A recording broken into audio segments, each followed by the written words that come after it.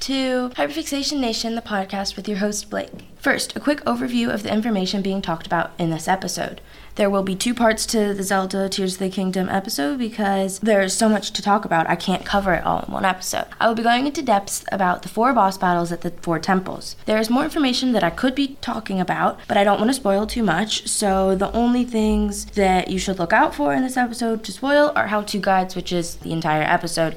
So if you do not want to hear how-to guides on how to defeat the bosses of the 4 temples and the regional phenomena, then you can skip to part 2, or you can pick and choose which one, because I'll be talking about each boss battle after I introduce it. So I'll be like, this regional phenomena boss, and if you don't want to hear that one, you can skip to the next one, that one you want to hear. This episode does not have information that you're not given at the beginning, so don't worry about that. I mean, of course, other than the how-to guide.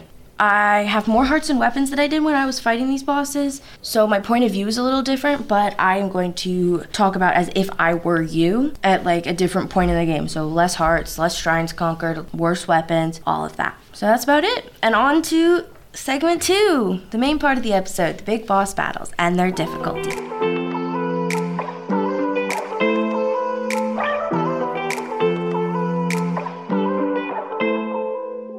You want to do them in the order I'll be explaining them, which is the Rito regional phenomena. That's the one in the Heba region, which is in the top left of the map. And then the Zora one, which is the water area. It's in the southeast. And the reason I like to do them in this order is because then you can use the sage's powers as you go on. So if you've done the Rito regional phenomena, then you get to use Tulin's magical power thingy on the other ones, and then you keep building them and accumulating them. These sages I found were really helpful with working on the other ones. Not necessary, but helpful. So then after you do the Zora one, you want to do the Goron, which is the one in Death Mountain. This is the northeast. This one is a little more challenging because that temple is actually in the depths, which adds a little bit of spice to it, but the boss is not that bad. I think that boss was probably the easiest boss, but the hardest temple. And then we got the Gerudo regional phenomena, which you should do last. Having the other sages defeating those bosses first gives you not only experience, heart containers, but it also gives you a lot of knowledge about what to do and their magical powers, and they can be really helpful for defeating this one. Okay, now back to the top. Some of the battle for the regional phenomena in the Rito area. This battle is against Colgera, the Scrooge of the Wind Temple. You are in the air, you get blasted into the air by Colgera, and you need to shoot its 3 weak points. The weak points become available for shooting when it shakes its spikes off at you. You have to do it all twice. You have to shoot them all once, and then it goes into its half-health mini cutscene, and you have to do it all again, but with tornadoes for the full defeat. You can shoot Colgera's weak points from the bottom, but I found that is a waste of arrows, because when Colgera goes and shakes off the spikes for that weak point, it's completely healed on top, so it doesn't really do you much good unless you can get all 3 from the bottom. Yeah, you need to hit each weak point 3 times. But you can also land on the weak points, do a jump slice, jump up to the air and then press Y to attack so that you can kill it faster. But getting on it without getting hurt is extremely difficult in my opinion. Things you really, really need. Arrows. You need 5 million arrows. Well, not really, but you get supplied a decent amount in chests and stuff that you find at the temple doing all those puzzles and stuff, but you should get more arrows. I used all my arrows because at the beginning of the game, I'm never yay, let's fight every monster possible. So I would shoot them from afar to make my life easier, but then I was running out of arrows and could not finish the battle. So I had to go away, buy some arrows from Lookout Landing, and then come back. You should also have some eyeballs, like Kesse eyeballs, Aerocuda eyeballs. Kesse eyeballs are less rare, and so I like using those because Aerocuda eyeballs have multiple other uses. But what they do is when you attach them to your arrow, they can go and track and find the weak point. So even if your aim absolutely sucks, like me, you won't miss completely. And yes, you are in the air hanging onto your paraglider the entire time, but every time you open and close it, your stamina refills, so you don't have to worry about having more than one wheel of stamina unless you want to do the whole thing with never closing your paraglider, which would be really stupid because then you can't dodge certain things as well. Use Tulin. His gusts, amazing, especially in the second half when you have tornadoes, because tornadoes are coming at you and you can only move so fast with the paraglider, so the gusts help you get out of the way so you don't get hit. The tornadoes don't do like that much damage, it's only a heart or two, but it messes you up and you drop really far, which is not great. Even though the updrafts do bring you back up, it just messes up my whole concentration. It might not for you, but that's what I do. And then if you want to make it even easier, getting the full dive mobility outfit will help. It's not necessary. I didn't have it when I went against it, but after you defeat it in real life, it goes down in the depths. There's certain areas where you fight it again, and I had it then, and it was helpful for me, but it wasn't necessary. Like, I completely could have defeated it without the dive mobility outfit. If you're wondering how to get the dive mobility outfit, you need to go to the islands in the sky that look like a whole bunch of rings stacked on top of each other. Go to the very island at the bottom of that circle, and then there will be constructs that you can talk to do certain challenges. Then food you should have basic refill your hearts, but there's no like special effects that were really useful for me. I mean, if you don't have cold clothing, which wouldn't make sense considering you had to do the whole quest leading up to here with cold stuff, then definitely have cold repellent. You should really just get the outfit. It makes everything so much easier because then it's one less thing to think about. That's about it, yeah. Just watch out for the spikes and the tornadoes. Oh, and it like tunnels away into this like magical portal and then appears underneath you. So use Tulin to gust away from that. And also make sure whatever weak points you destroy, if you don't destroy them all the way before it goes into the portal, it will be healed. So make sure to keep an eye on that. Next, we have Muktarok, the Zora regional phenomena boss. There's sludge everywhere, like almost every inch of the battlefield is covered in sludge. The gravity is weird for this temple, so if you're not in sludge, jumping, you can paraglide to a new place. So that's a tip, but there's still a lot of sludge, so you want water, anything really. Sidon is really useful for this. But basically, Muktarok is swimming in all the sludge, and you need to hit him with a water blast from Sidon or a splash fruit or like an opal rod or something. Sidon's blast is more powerful and it goes farther. The opal rods bounce around for longer, so it really is your choice. Once you unsludge Muktarok, you go and hit it with your strongest weapon. For the first half, it will stay in the same place. You just hit it over and over and over, and it'll stay there flopping around for a period of time.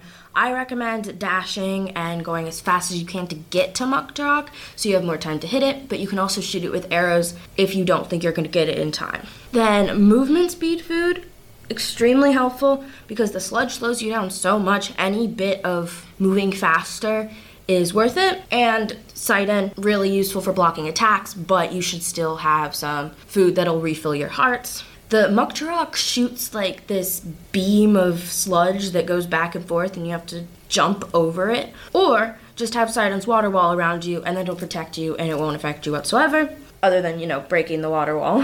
But that's okay because it protected you. Splash fruit, really good for getting rid of the sludge around you if you want to move. Don't waste an arrow, just press R and choose material to throw it so you can aim it. It's a little less precise with aiming, but it's really not that bad. But yeah, arrows can be helpful, but they're not really necessary. You don't need a ton like with the Rito regional phenomena. But that's about it, really. Oh, the second half, Muktarok doesn't stay in place. When it's unsludged, it's like moving around, which makes it harder to catch. Like the second half of the battle was way more difficult than the first half for me because I could not catch him. Next, we got the Goron regional phenomena boss, Marbled Goma. Bomb flowers are useful, so is the Sage of Fire's magical power thingy.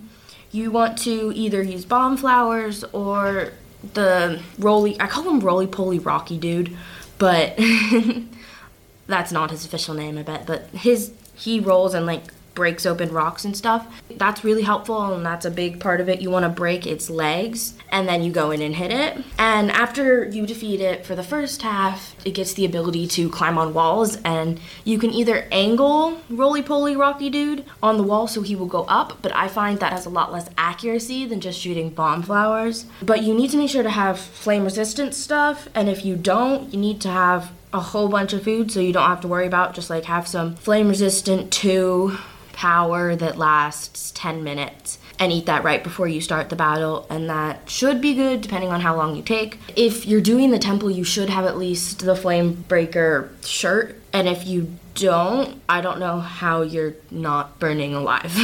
Have food to refuel your hearts. And then next, the Queen Gibdo. This one is the Gerudo regional phenomena boss, and I used all of my sages for this. Not only is there the big Gibdo, there's 4 hives around that are extremely annoying because they're constantly getting more Gibdos out, and since Gibdos are immune to a regular weapon until they are hit with an elemental of some sort, and you do have to fight it for a little bit at the beginning before even entering the temple, but that's not super difficult. The challenge is when you have 4 hives and a Gibdo with mini Gibdos coming at you. So if you destroy the Gibdo nests in the 4 corners, you only have to defeat the 1. Also, when you destroy a hive, a giant beam of light appears. This is extremely helpful because Gibdos turn white when they touch the light, so they cannot go in. It like makes them hurt or something. But if you're standing in a light, you can use it to destroy the other hives in the safety and shoot at the Queen Gibdo without being attacked by any remaining Gibdos that might be there.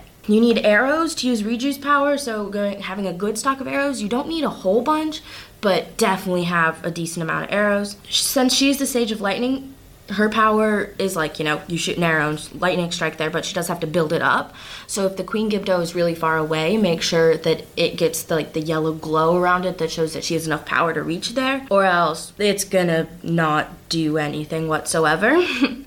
If you don't feel like waiting or you can't, you can use bomb flowers, fire fruit, or shock fruit, and then go after her with a strong weapon. You do that with rejuice power anyways, but it does use the fruit, and reju regenerates and stuff. As soon as you can track her down, once she turns white, just go at her with as much power as you have, the strongest thing, and slowly it'll work. And then halfway through, she begins, and when she's white, she doesn't stay in one place, she moves around. This makes it really annoying, not necessarily super difficult, just annoying for me. Because it's like, dude, why can't you just stay in one place? But yeah, that's all of them. I have so much to talk about involving Zelda, Tears of the Kingdom, that I'll be doing an episode 2 continued to make sure that I can get everything I want to talk about in. So definitely stay here and listen to that episode to hear about different parts of the game. But now, I will sum up part 1 of episode 2. Arrows and bomb flowers are extremely important for all the battles. They are a lifesaver and can do damage if you don't think you're going to get to the bad guy in time, so you want to make sure it stays on the ground a little longer so you can get there and hit it. Fighting these bosses is 100% worth your time. I know it may not seem like it because you already got the sage, even though you haven't done the boss. Whenever you're in that area, you get the power. But at the end of the game, you will have to fight those bosses in a row without a chance to heal and without the sage's power. So it's just makes no sense not to do it. So 100% fight them. And using the sage's power helps a lot with all the battles, no matter which boss it is, whatever powers you have from the other sages, use those. They are kind of annoying sometimes because you have to track them down because they're like, oh, I'm going to go try and help, but they really do nothing. So do definitely put in the energy to go and find them and use their power. They won't be that far away, but it'll be, for me, it's always been slight inconvenience. But yeah, that's about the sum. Make sure you have plenty of arrows and bomb flowers. Those are important for everything, like I said before. And splash fruit. Splash fruit is really good for Sidon. Flame resistant stuff, yeah, make sure you pay attention to the temperature of whatever place you're fighting the battle in, or you will have so many extra things to think about. But yeah, I hope you enjoyed the episode, learned something new, and had fun. This is Hyperfixation Nation, hosted by Blake. Goodbye, y'all.